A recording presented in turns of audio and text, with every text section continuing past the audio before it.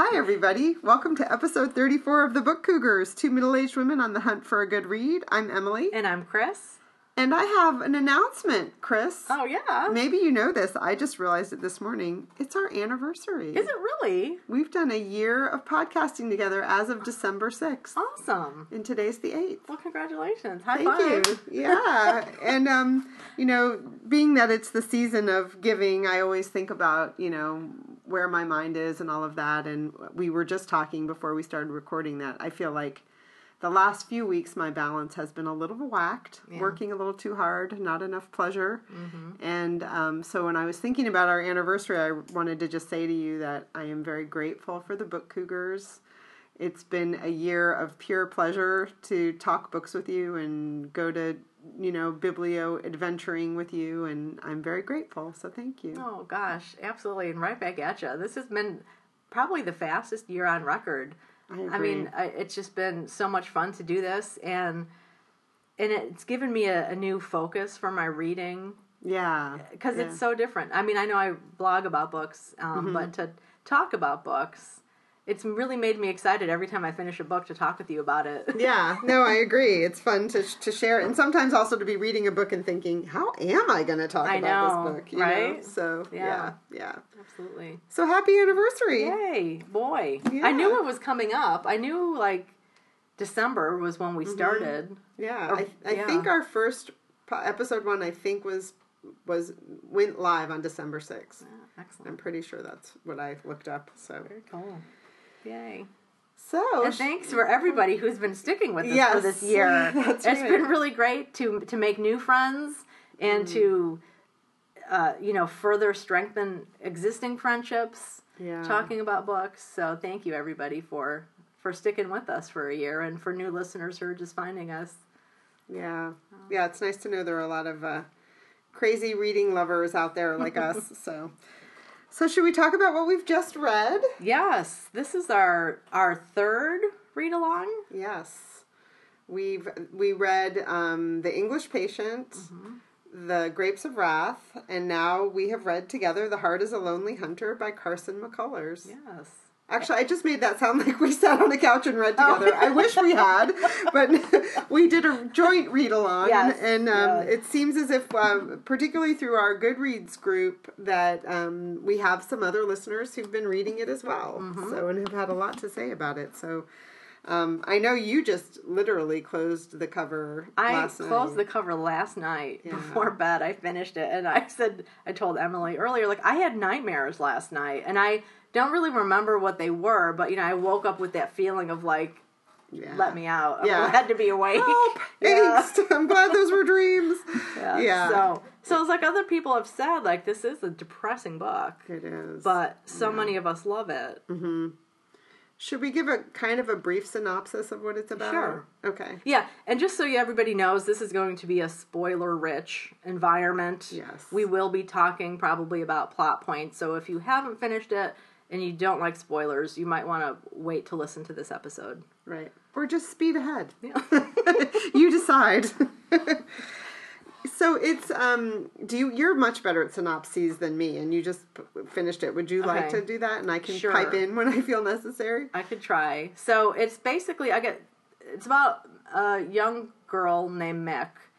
What is she, 12, 13 at the opening? Yeah. She's kind of one of the main characters, but then there's a deaf mute who is kind of a central figure in the book. John Singer is his name. Ironic name. Yeah. And there are 3 other main characters. There's Dr. Copeland. Portia. What would you call her? Is that how you would pronounce her name? I thought it was Portia. Portia? I'm not sure. Yeah. And then, is it Biff?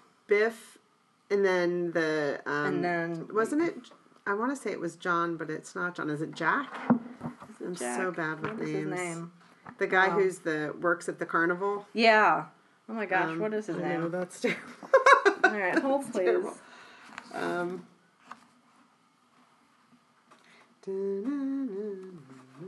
I think it's Jack. Is it? I'm pretty sure it's Jack. Jack. Yeah. Jake. Oh my God, it's just my son's name. That is hilarious. All right, right. So Lordy Jake. Lou. Yeah. So Jake. So Jake, Biff, Mick, Dr. Copeland, and Dr. Copeland they're four characters who come to talk with John Singer, who was a deaf mute. Mm-hmm. He listens attentively to people. He can read lips. He also signs, but he doesn't sign with them. Obviously, they don't know how to sign, and nobody seems to express interest in learning sign language. Or really having him communicate back at all. Exactly. Yeah. He is this kind of like blank slate for them to just pour out their feelings. Mm-hmm. So it's the story of the Depression, rising fascism in Europe, and the deep poverty and racism of the rural South. Right, it takes place in Georgia. It takes place in Georgia in the 1930s. Mm-hmm. The book was published in 1940. And there are also some geographic locales that are important to the book, I think. That Mick lives in a rooming house owned by her parents. Yes. And so the cast of characters kind of revolves around this rooming house. And I guess I thought of Portia or Portia as a main character, but maybe she's not really. But she is an African-American woman that works for them. Yes. She works for them, and Dr. Copeland is her dad. Right. And so there's that connection. I was just thinking about the main characters in terms of who went to talk to John Singer. Right. Yeah. Right. Yeah. Yeah, but yeah, so Mick lives in this boarding house that's hitting really hard times. And so Emily and I, and other readers too, have seen similarities between this book and The Grapes of Wrath, right, which also was about the Depression, coming at it from a very different angle. Right. People were fleeing where they were living, looking for, work and food and, a way to make a living. Whereas in this book, it was very place-based, actually, and very different. And so this rooming house is one of the places where a lot of the scenes take place. And then also a cafe. The New York Cafe, which Biff owns. Mm-hmm. A lot of the scenes take place there as well. And it's interesting, too, because there are so many place names, so many American states and cities named, and European places are named. So this book, while it takes place in this small, tiny town in Georgia, it really has more of an international kind of feel to it sometimes. Yeah. Just because of these place names that are mentioned, and like John Singer comes from Chicago originally, and I don't remember exactly how he ended up in the South. So the book it's with these characters desperately trying to connect. The heart is a lonely hunter. Right. So these people are so desperate to have a connection with another human being, and they're just talking past each other. And ironically, the person that they all talk to is someone who can't communicate back with them. Right. But he does have a friend, Antonopoulos, is that how you say his name? Who is a big kind of oaf of a Greek man who was also a deaf mute and could communicate via sign language. And they lived together at the beginning of the book. And then eventually Antonopoulos gets sent away because he has some behavioral issues and kind of gets put in a home. He gets put into a insane asylum basically by his cousin who owns the local grocery store. Yeah. And that's kind of it's a love story really between the two of them. Nothing is ever overtly sexual in this book. Mm-hmm.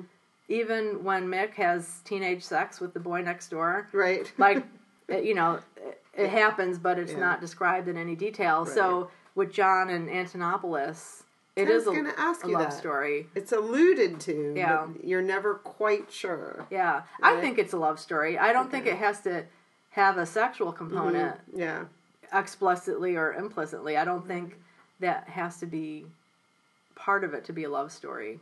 I agree. I think what was interesting about that relationship between Antonopoulos and Singer is that was the only person that Singer could actually communicate with. Yeah. Because they communicated via sign language. Yeah.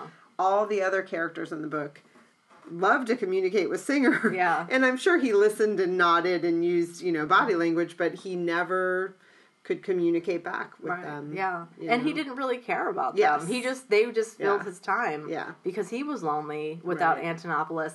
And even when Antonopoulos was there, he didn't really pay attention to Singer. Yeah. You get the sense that he was only half listening. Right. But he was there. And so you wonder, so what is it about human connection? Mm-hmm. There's one of the scenes where Jake, he's been out drinking and everything, and I think it was him, and the next morning, let me read this paragraph. It was one about needing human contact of some kind.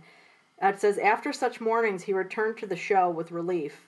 It eased him to push through crowds of people. The noise, the rank stinks, the shouldering contact of human flesh soothed his jangled nerves. So it's like repeated throughout this book is that need for human connection of some kind. And I mean, even people being alone in their rooms, they might be comfortable and contented, but they can't be there that long. They need to get out and be around other people. Right, and interestingly, restaurants, right, the cafe is used as a site for coming together, and the rooming house is used as a site for coming together, and those are places where people, strangers and people familiar with each other alike, come to places like that. Right. And so I thought that was a really interesting, and we should say also that Carson McCullers, the author, was 20 or even in her late teens when she wrote the book. It was published when she was 23. 23, yeah. And it is autobiographical. The character of Mick, she did say, was based on her life and her growing up years in the South.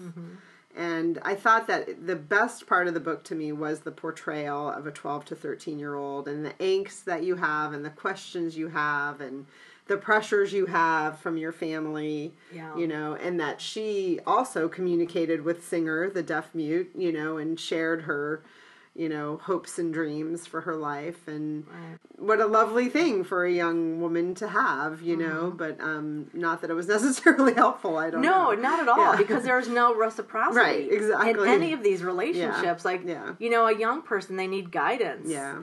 And I think it's one thing to let somebody talk and talk and talk, but if they don't have any input, they have no direction in a way. And I just really feel for her. Like, she is the only hope of light in that book.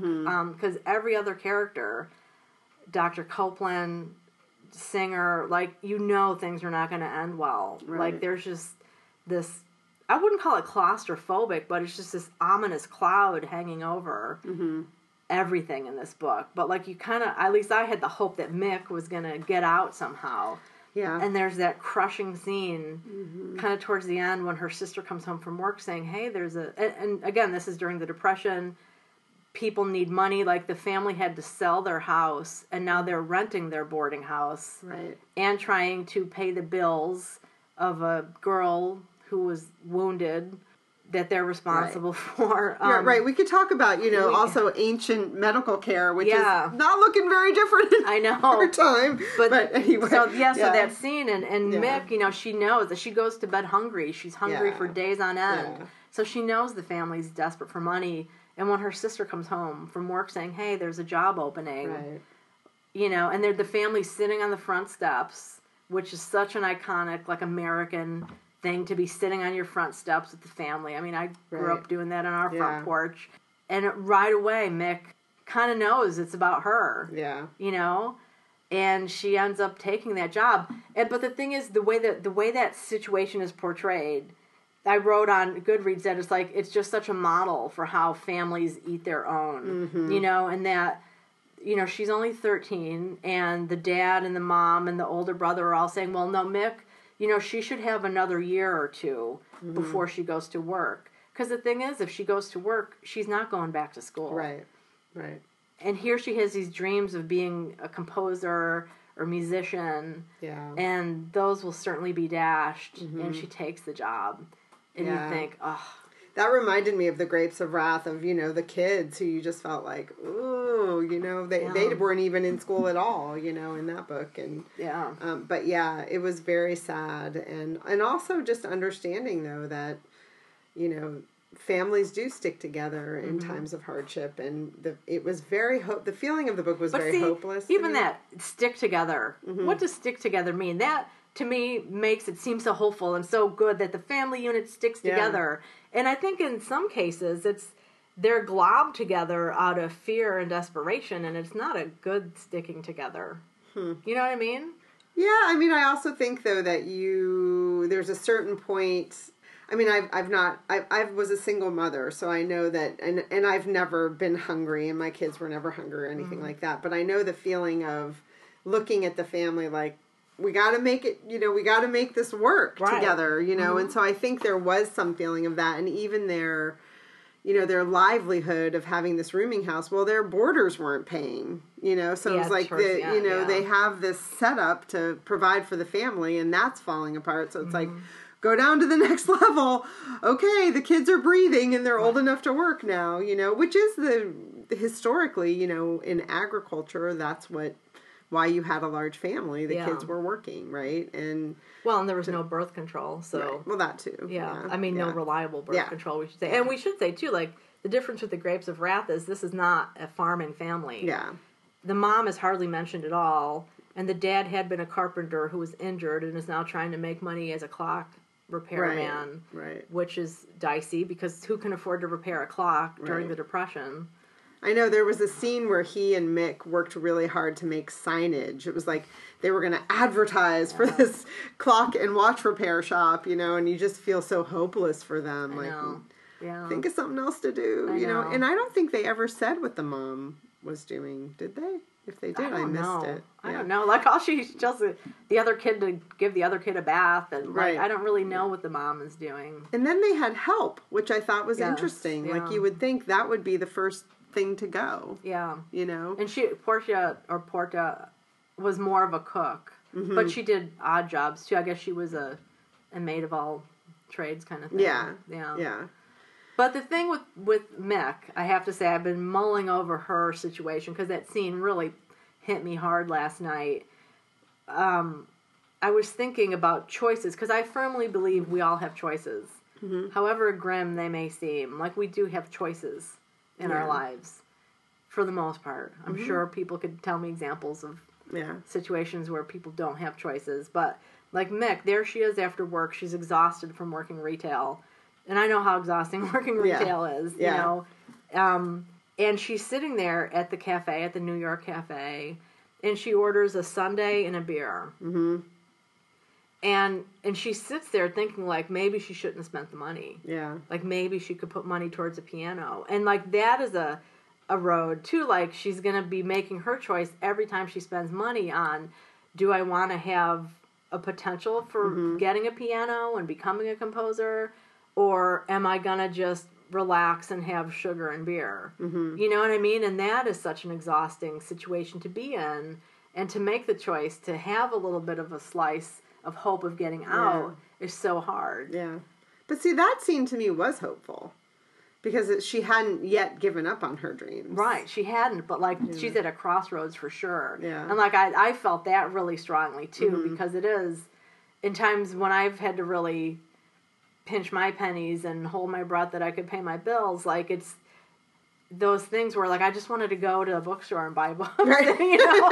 And that is some people's reaction, you know? Right. Some people do. Like, okay, it's looking really grim. All the more reason to go and, live some life. Exactly. Because you think, what the hell? What, I have nothing left to lose. I might as well go give myself a treat. And I think that's the really, the hard part of being in a situation where you can potentially see some light at the end of the tunnel, but she has no one she can talk to advise her on this, because everyone is in the same boat. It's true. Well, and I also felt, just overarchingly, the characters in the book, there was a lot, it seemed a little disjointed to me. And I had some question as to, if I always think to myself, like, if this book were put forth today as a manuscript, would it be published? And I felt like it would have, I'm not so sure it would have. I hate to say that, but it seemed very disjointed. Like, the whole thing with Portia and her brother gets put in jail, and then he ends up being abused by the prison guards and loses both his legs. And I just felt like, where is this coming from? Like, how does this fit with the story? Did you have moments like that with the story? Like, part of me wished that that there had been one main character of Mick, instead of these different characters. And I got somewhat, it made me not enjoy the book as much, frankly, I have to say. Yeah. See, I was reading it and I was thinking, like, God, they don't write books like this anymore. Because I do think it was disjointed too, and I think like you could tell it's kind of a younger writer who wrote this book because sometimes it seems like a idealistic, kind of diatribe of what can I think of the word? Philosophizing, a philosophical tract or something, debate, something like that, And so I think a more mature writer would have incorporated that more smoothly. Mm-hmm. Yeah. But William, the guy who is abused in prison, I'm not sure because there are a lot of scenes where there's violence against African Americans and dead African American bodies that are showing up. Including the doctor, who you think is kind of above some of that, ends up getting really beaten up in one scene. And I think it's part of that. And I think, it was interesting because I did think about his feet because there's so much about hands, obviously, in this book, which one of our readers mentioned in Goodreads, the amount of hands that are mentioned in here and the importance of hands, obviously. If you're deaf and you're using sign language to communicate, your hands are your voice. Yeah. And, I was thinking about the character of William and his feet, which, hands and feet tend to go together. So I wasn't really sure, like, if it was symbolism there or if it was based on a true story that Carson McCullers had heard about. Because William, his gift and joy was playing the harmonica. So that, it didn't, like, crush his joy in that way, but obviously the whole situation was horrific. So maybe I'm just thinking about this as you're saying it. Maybe it's what can we survive without? Is it that?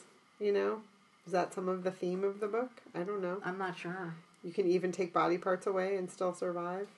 Yeah, I don't know. I mean, I don't know. I don't know. Grim. It's grim. It is very grim, and I just thought that was just an example of just man's inhumanity to man. Like, you wouldn't treat an animal that way. Like, is it in this book?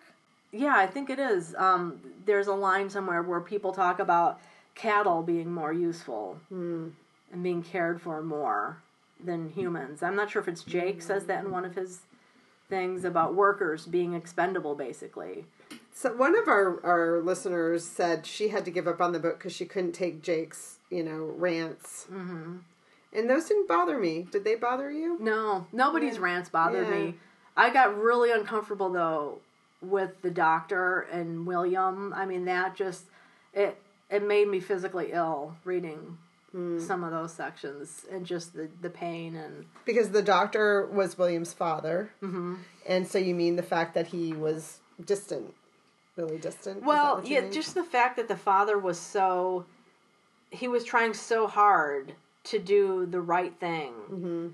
And, I mean, following his passion of reading and philosophy and medical care and everything, but that it would never be enough. And even that scene in the courthouse when he goes in, and Dr. Copeland is a man who speaks very precise English, which is, in the context of this book and the location, most African Americans don't. Right. And so the white sheriff mocks him immediately when he hears him speak, and you think it's just heartbreaking on so many levels. But then to find out that Dr. Copeland beat his wife, I gasped when I read that. I did not see that coming. Because I was wondering, like, why is his family so estranged from him when he seems to be this educated, caring doctor? What's the deal? And when I read that, I thought, wow. Because there's a similarity with Dr. Copeland and Jake talking about going crazy from anger. Yeah. And the lack of ability to communicate truth to the people. Right. Based on your position in life. It's very frustrating. Yeah. Yeah, I mean, there was a lot in this book. Yeah. Yeah. I really, and I loved it too. And Colleen, one of our reader and our listener, I should say, who gave us the lowdown on the American Writers Museum, commented too on the music part of it. Just thinking about the differences between today and this time period when Mick had to go and kind of sneak into a neighbor's yard to listen to the radio, to hear it coming through the window, as opposed to today when so many people have access to music at their fingertips. Right. So. Right. Yeah. Endless quantities of music. Yeah. Yeah, and I also thought, I think one of our listeners, too, I can't remember the name, talked a lot about the godlike idea of Singer. Yes. And how, people, the fact that he couldn't respond to them kind of mirrors the notion of people praying. And yeah, I think it was Marcella. Yes, I think you're said right. That. Yeah, talking about that. And that's an interesting idea as well. And then should we give the big spoiler on Singer, or should we not give the big spoiler on Singer? What do you think? Well, you sure? I was surprised that he dies. Yeah, he shoots himself. He kills himself. I gasped on that one. Did you? I did not see that coming at all. See, I thought he was going to be beaten to death. That's what I thought. I thought with people putting so much on him and having so many expectations of him, I thought somebody was going to snap and kill him. Yeah, is what I thought. So, but he just killed himself, and I think I felt that, and which is, I guess, could be, interesting thinking about it in a godlike way. But just the pressure he had of, he had all of these people sharing everything with them and with him, burdening him in a certain way. Yeah, and the only person that he could really communicate with, Antonopoulos, ends up dying. Yeah, and after that, Singer goes home and kills himself. Yeah, see, I thought it was going to follow the whole Christ story and that he would basically be crucified by the people, but he in a certain way he was. Just the pressure of the people, I suppose, but yeah. Yeah, it's an intense book. It is intense. We don't pick uplifting ones, I have to say. Maybe our next one will be, but yeah. Yeah. I thought it was very dark. I have to admit that I don't think it was just the darkness, but it wasn't a book that I was excited to pick up and go back to. No. I felt myself really feeling like it was a bit, I won't use the word slog, but it just was tough. It was tough for me to get through. I got through the first 175 pages, just blew through them, and then after that, it was tricky for me. Yeah. Yeah, I didn't have that with this one. I really liked it because I was so excited about Mick and what the possibilities were. I was apprehensive a lot. Really, I felt like, not that I was getting an ulcer, but I felt like I had an upset stomach at some points because the tension was really believable, I felt. And I was invested in all the characters. Yeah. And so it gave me some tension, for sure. Yeah. One person, too, Robin, wrote in and talked about the character of John Singer being a wounded healer, which I kind of like that concept, too. I like that a little bit better than the godlike, just because that seems heavy. But, yeah. Well, I had read once or heard once that this was a very Catholic book, and that made me not want to read it. Not that I have anything... I went to Jesuit college and everything, nothing against anything like that, but I thought it was going to be weighed down by religious themes, and I didn't think it was weighed down. I thought John Singer could be a little heavy-handed, maybe at times, the allusions to him being Christ-like, maybe, but I really enjoyed it, and I just think it's... I know some people consider it her masterpiece. I'm not sure. Do you think you'll read more Carson McCullers? Yeah, I definitely want to read more. Yeah. I got really excited reading her writing because, just looking at how she created a feeling in me as a reader, I was fascinated with that. So I would go back and reread a couple paragraphs to see kind of how did I get here? How did she make me feel this? Oh, see, that's the writer in you. I love that. So you were interested in the process of her writing. Yeah. Yeah. Yeah. Or so development. I like this. I have to say, I think I liked it more than The Grapes of Wrath. Because I think it was a more complex book. I really feel like this book compared to The Grapes of Wrath, I kind of feel like The Grapes of Wrath is a great work of propaganda, but The Heart is a Lonely Hunter is really trying to struggle with the issues more. And maybe saying that there are no easy answers, there are no answers. Even people who are against oppression and trying to raise the people are arguing at each other. And one of our readers commented on that, about how people are just, I think it was Colleen again, just like today's political climate, people just talking past each other. Yeah. Yeah. Even when we want the same things. Yeah. Well, maybe that's the overarching theme. Can people ever really hear each other? Yeah. And that's the point of having, one of the characters who can't communicate back. Yeah. And the ease and the joy that people have of being in a room with him, because no competition for airspace. Yeah. You know, so that's an interesting. No point. competition for airspace. How interesting. Yeah, and it's true. It's just like, and you get to let off all your burdens and everything. Right. So there's no relationship. Right. I mean, I don't think there's a healthy relationship in this book. Mm-hmm. And I think to have a healthy relationship, you have to be willing to be vulnerable. Mm-hmm. And then somebody has to be willing to receive that vulnerability and treat it with care. And I think everybody in this book is just so overwhelmed and frightened and depressed and hungry that just makes it impossible. And it's almost like the book is saying that these systems of oppression make it impossible for people to have a connection, to get together, to make a difference. Amen, sister. That was beautiful. Well, yeah. I mean, it's such a shocking book in so many ways. And I think it's still highly relevant today. Yeah, which is always, sad when you realize that. But yeah, I agree. Yeah. Yeah. Totally. So anyway, a good pick. I'm glad we read this one. I know both of us have had it on our TBRs for a long time. And thanks to everybody who voted for it. I'm really happy to have read it. Me too. And next up is our read-along of Morris by E.M. Forster. And more to come on that. We haven't picked dates or anything like that, but we're thinking February. Yeah, sometime in February. Yay!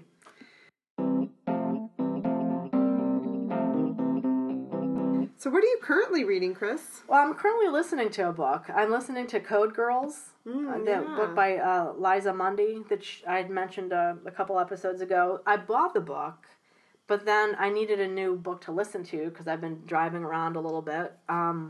So I downloaded that because I thought what I really wanted to read next was that. Mm-hmm. So have you been picking it up and looking at, reading it in between? Because I love to do that. I'm going to. I was stuck in traffic last night for hours because I was on 84 and 91 and there was an accident and it was rush hour and it was just like, I have an audiobook. So I listened to a big chunk of it. And it's a history book. So there are a lot of names and things going on. She's talking about the women who broke code during World War II and how like the Navy recruited a lot of college girls from the Seven Sister colleges and the Army went to other schools and it made me think a little bit of OSS Operation Blackmail. Mm-hmm.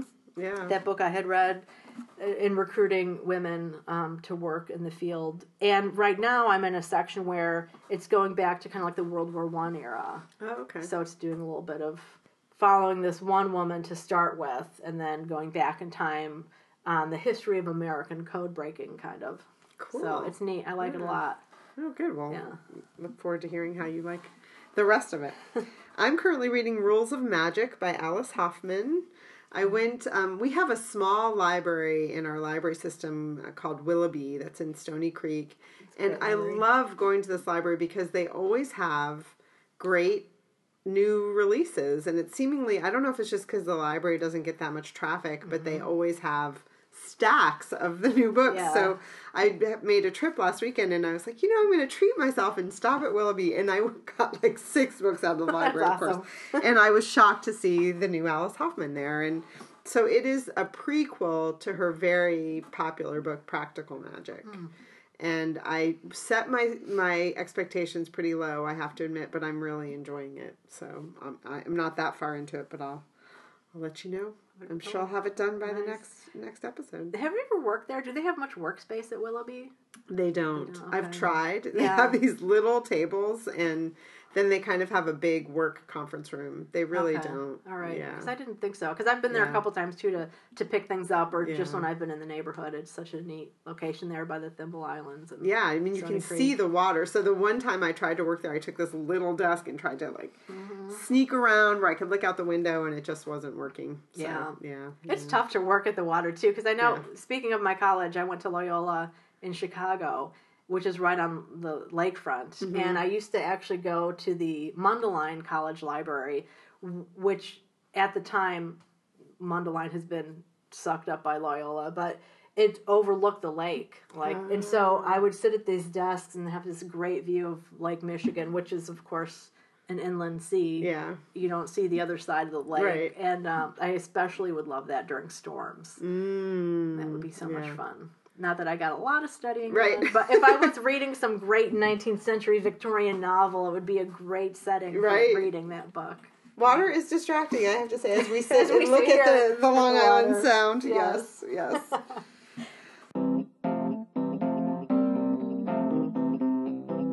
So what about Biblio Adventures? Have you been anywhere?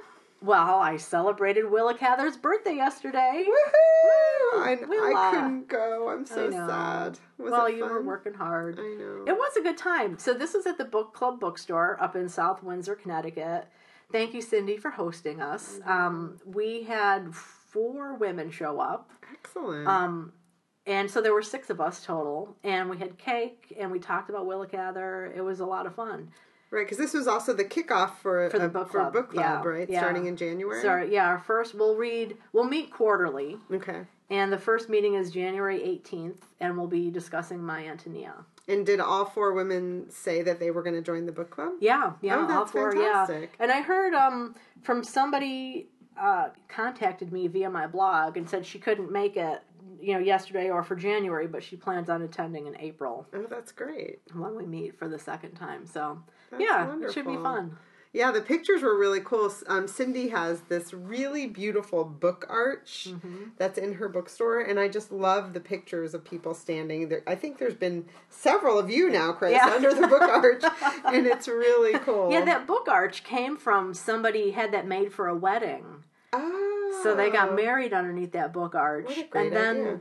I guess they were moving and they had no idea what to do with it, and they approached Cindy and said, "Would you want this?" And she said, "Sure." So wonderful. Now it's like a great photo op for people when they visit the bookstore. I love it. I think it's really cool. Yeah. So, well, good. Yeah, so that was a lot of fun. Yeah. Yeah. I stopped at the Galaxy Bookshop in Hardwick, Vermont, which I've been to before, and I took a cool little photo. They had a really neat little window display of like a Christmas tree made out of books that I really liked with some pretty lights on it. Totally, I like that. I liked how they had the pages facing the front too. Yeah. That was different because usually you see the spines and then I get distracted by looking at what the books are. Yeah. So it was kind of neat to see it that way. Because it also looked like it was a snow-covered tree. Oh, it did. That's true. Yeah. Well, we were looking for, Jim's a big fan of Howard Frank Mosher, who is a Vermont author, and so he thought we would stop there and see if there was anything signed. Unfortunately, there wasn't. He did pass away last year, so and has a book release coming up, I think, in, I want to say February at Bear Pond Books in Montpelier. Is it posthumously? That's what you say, right? Because he's passed away. But he was a Booktopia author, wasn't he? I believe he was. Yeah, on one of the earlier Booktopias. We didn't find anything signed, but they do have a really nice collection of his books there, as you might imagine. So, yeah. And then I also saw the movie Call Me by Your Name, based on the Andre Aciman. I'm probably not pronouncing that correctly because I think it's a French or an Italian name. Novel by the same name, Call Me by Your Name, and it's getting a lot of press for Oscar buzz and that sort of thing. Okay. It's interesting because I've not read the book. I looked on Goodreads, and some of my friends who read it gave it 5 stars and seemed very passionate about it. It was beautifully filmed in the Italian countryside, and the premise is a kind of a big, large American grad student comes to Italy to study with an archaeologist and help him with his work, and has kind of these American ways that he brings, and then ends up being a love story between this archaeologist and his 17-year-old son. They have a love affair. And there were scenes in the movie where I thought, like, oh, that dialogue must come from the book, and that must be a beautifully written book. There's one scene in particular where the father and son are having this conversation on a couch where I'm like, that's the movie right there. And it's basically about, like these first loves that you have or special loves. Sometimes are never repeated, and enjoy them when you have them, and follow your heart and that sort of thing. I have to admit, I felt a little prudish with there were a lot of sex scenes between the two men, and I don't know if it's the mother in me, but it was like 17-year-old boy. It just felt a little even though I know people who I know who had love affairs at that age and feel like it was the freest they ever were in their life, and that they never really found love or were comfortable with their bodies and the time they spent with someone again that way. You know, so I was trying to do that in my mind. Well, how old was the archaeologist? I want to say he was probably 25, you know. I mean, he was a man. Yeah. You know, and I think part of it was, you know, this had to be part of the book. I feel like he was big, you know, big and tall, and the boy was, you know, young still, as boys don't always develop, and you know, until they're in their 20s, you know. So that part was a little tricky for me, but I did enjoy it. I thought it was beautifully filmed and interesting and entertaining. You know, there was just that little bit for me that was tricky. Well, and it's it used to be such a cultural, I don't want to say indoctrination, what do you call it? Your sexual awakening. I mean, traditionally, you know, an older woman with a younger man and all these combinations, and I think times have definitely changed with that. And like, I guess 17 to 25, I mean, sometimes there's not a big difference between those ages. If you have a more mature 17-year-old and a less mature 25-year-old, you know. But That's other true. times, like you're saying, it's uncomfortable. Yeah, I mean, I don't... Yeah, I and it wasn't so uncomfortable as more just questioning. You know, my mom brain started to go like, does he have a 17-year-old? What does he know? What's he thinking? You know, and then I was like, just stop, watch the movie. You know, but I do recommend it, and it is getting a lot of buzz, and it did make me want to read the book. I have to say, because I felt like those scenes where I felt like the language of the novel were present were really amazing. Yeah. So cool. Yeah. And I have to say, like, I like this. I think sometimes I get a little tired with people saying, turn off your TV, read a book. Mm-hmm. I love books, obviously. Yeah. You know? But I also think movies and TV can make you think about things, too. It's not like you're just, the boob tube stereotype. And I know there's different types of TV watching. You could just sit there and, watch trash or whatever. But again, one person's trash is another person's treasure. So. Right. Yeah. Or pleasure. Yeah. But I like that. I think movies can make us think. Yeah, just definitely. as much as books can. Yeah. And it was also one of the storylines. The movie was took place in the early 80s, and so it was also that and I guess this is a bit of a spoiler, but that the older man in the relationship, the grad student, couldn't follow through with his, desires for this young boy. Not just, in the relationship, but chose to then follow a heterosexual, I'm not saying this very clearly, become involved with a woman and felt like he couldn't be out in the life that he went back to in America. Yeah. So that's definitely, obviously, I'm sure more thought out in the book. And I was talking to Aunt Ellen about it because she saw it. And it's out in New York. I don't know if it's out everywhere yet, but that she read a review that said in the book there's a kind of one of those 10 years later thing where the boys, or the men I should say at that point, get to come back together and have a conversation, and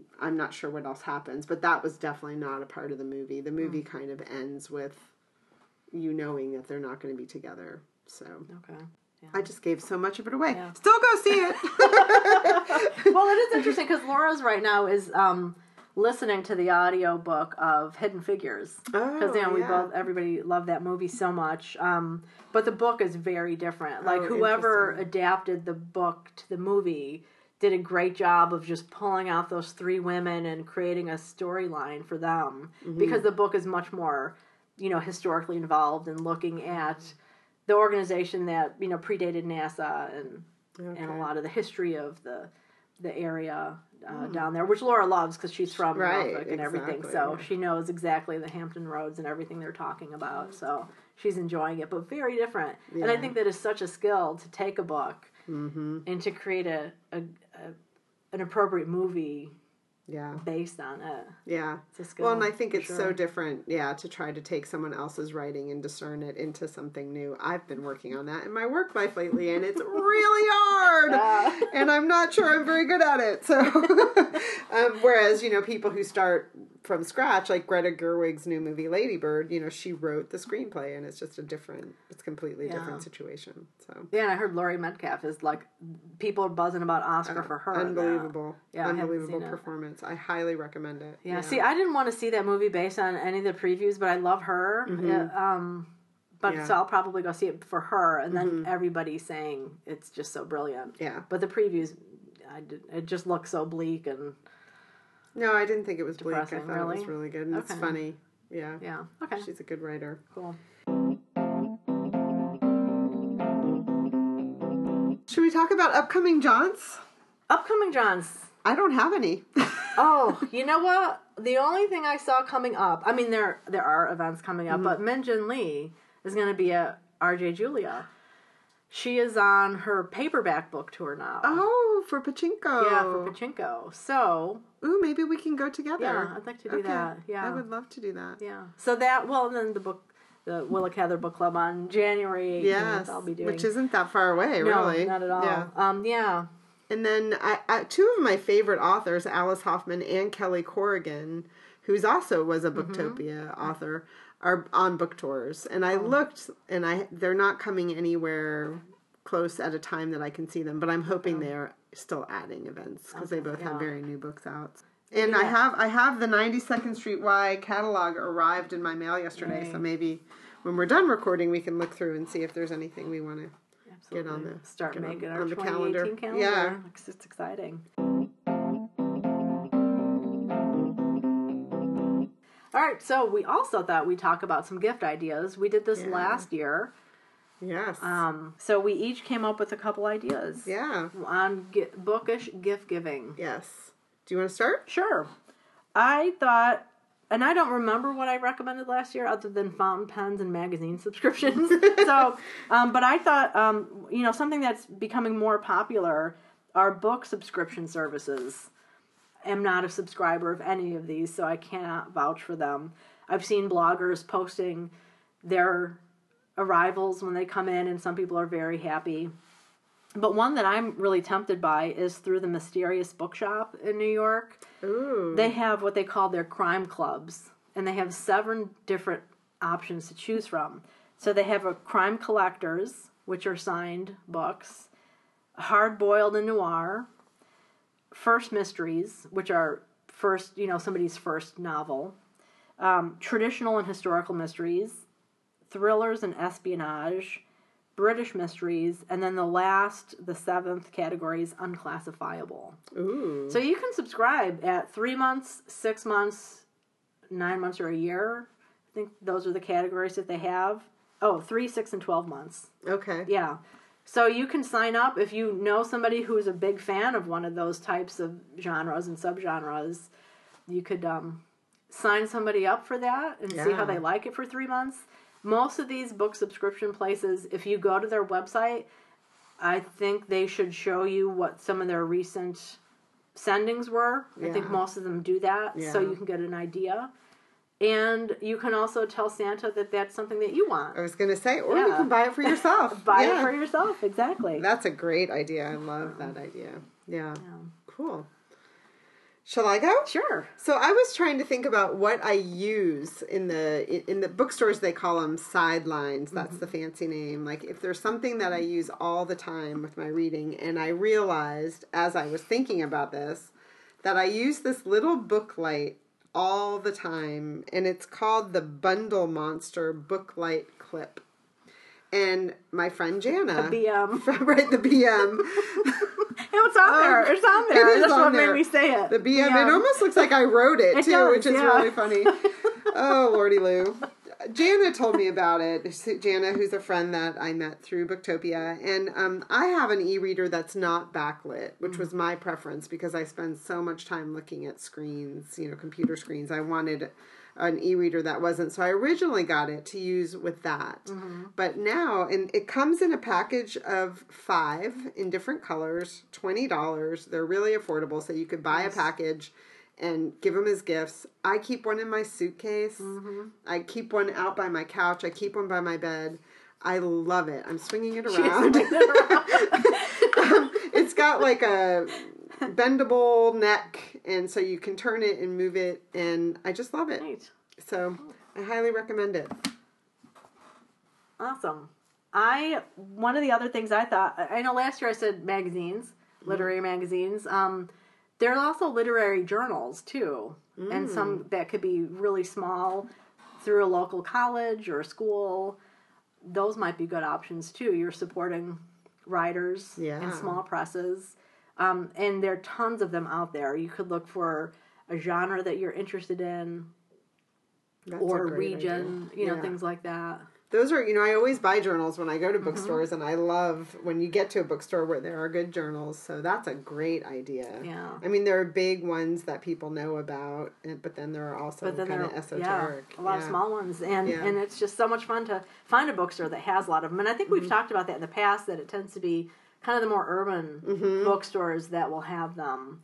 But you can subscribe, so that might be a fun thing to do. What's the bookstore in New York that we went to that had so many? I almost didn't get out of that section. That's exactly what I'm picturing. I know, and I can't think of the name of it. And I can't think of the name of it either. That's hilarious. That was the only bookstore I've ever been in that had an Australia section. Right. We'll have to think of it. I can't believe I can't think of terrible. it. It has a funny name. That's why. Yeah, okay. Yeah, it's like a couple names put together. Yeah. That's a great idea. So I have, in the vein of, bookstores that we can't think of the name of, I think gift cards are the best gift on the face of the planet. And gift cards to bookstores are even better than the best. And so, you and I had actually a conversation this week about independent bookstores and how, a lot of people don't have independent bookstores close to where they live. But so many of them now are doing a really good job with their online sales. One of the things I admittedly love about Amazon is that their shopping cart system is unbelievable, and that you can put your friends and family's addresses in and it keeps it. And so with a click of a button, you can easily send things to them. Yeah. Well, independent bookstores are, they've gotten better with their online sales as well. And so even if you don't live close to a bookstore, you can still give the gift of an independent bookstore to someone. So I highly recommend buying gift cards. Totally. Oh, okay. So I had one of my favorite reading tools is a little leather book weight. Oh, have you seen those? No. So they look like they're rectangular. Usually they're a little curvy, but there's a weight on both ends, and then they're like leather with weights at both ends, and they're used to prop your book open. And you can see them too, like at archives. They usually have like a long bean bag sometimes, or a round bean bag. But these are leather usually, and I've had one for probably 25 years, and I use it all the time. I got one for Laura a couple years ago because she would borrow mine all the time.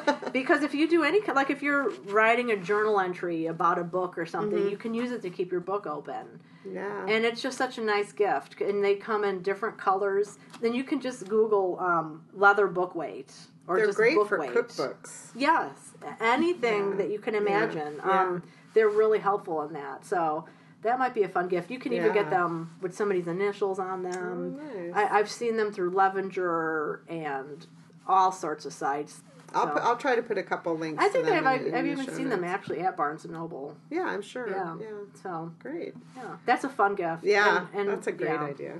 And you can give it with a gift card and a book if you want.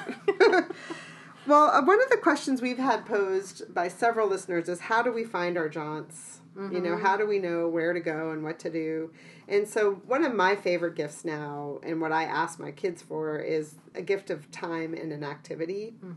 And so I highly recommend that you do that. And the answer to the question of how we find our jaunts, a lot of times it's, looking at the local libraries, looking at if you are, lucky enough to have a bookstore close to you. Sometimes, like churches, Jewish community centers have authors that come. You can look at, like Infinity Hall in Hartford has author events, 92nd Street Y. Places like that host events. And the other place to go is directly to author sites. Absolutely. Most of them, websites, I should say. Most of them now have events sections on their website. So check it out. Look, a lot of times you don't have to get tickets. Sometimes you do have to get tickets, and sometimes tickets involve a copy of their newest book or something like that.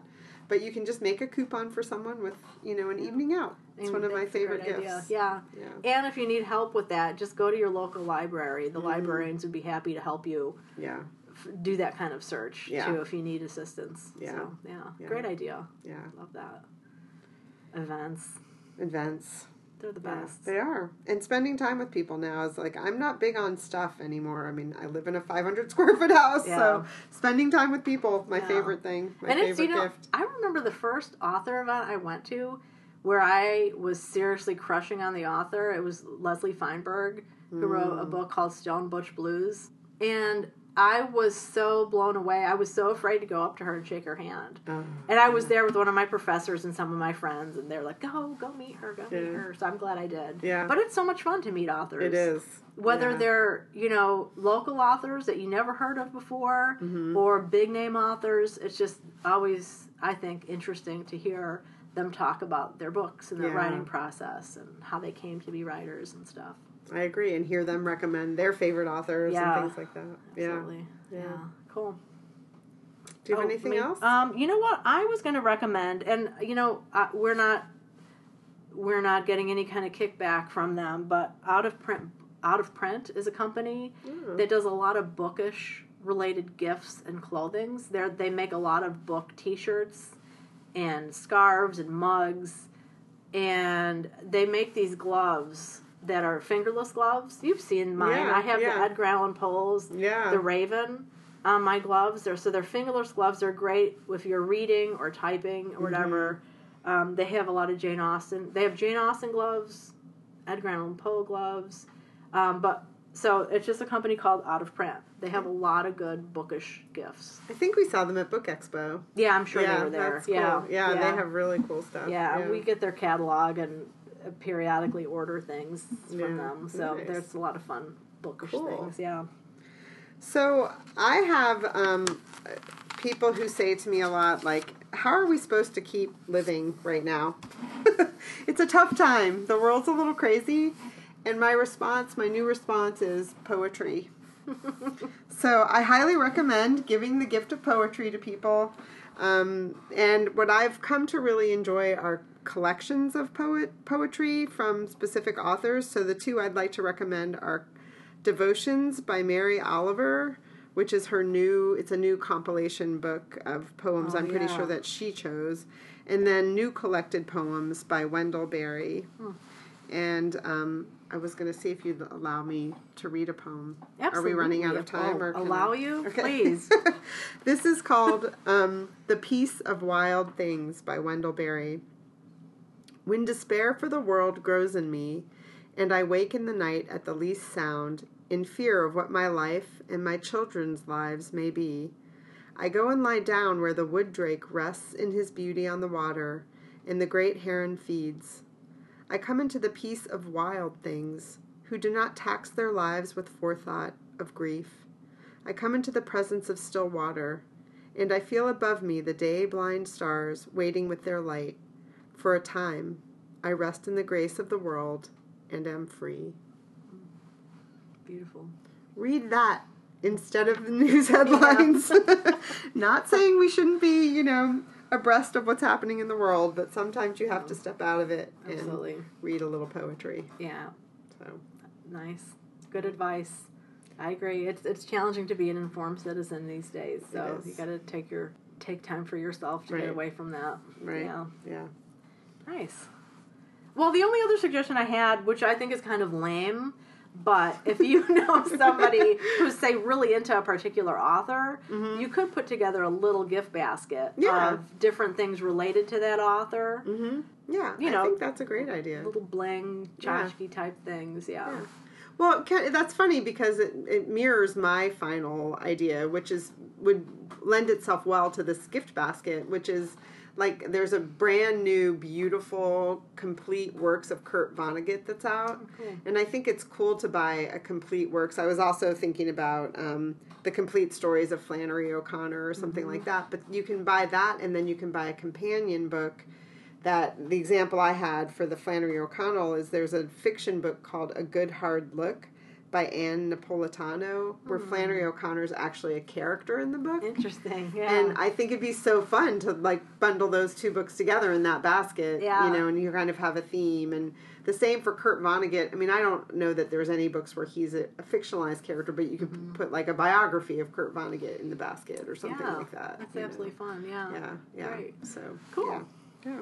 Wonderful. All right, well, this Happy wraps holidays. up our episode 34. Yeah. Happy holidays, everyone. Yeah. And happy reading. Happy reading. Thanks so much for listening to The Book Cougars with Emily Fine and Chris Wallach. If you have questions or comments, please feel free to email us at bookcougars@gmail.com. You can also find us on Facebook, Instagram, or Twitter under Book Cougars. Please consider leaving us a review on whatever app you use to listen to us. It can help other listeners find us. Thank you.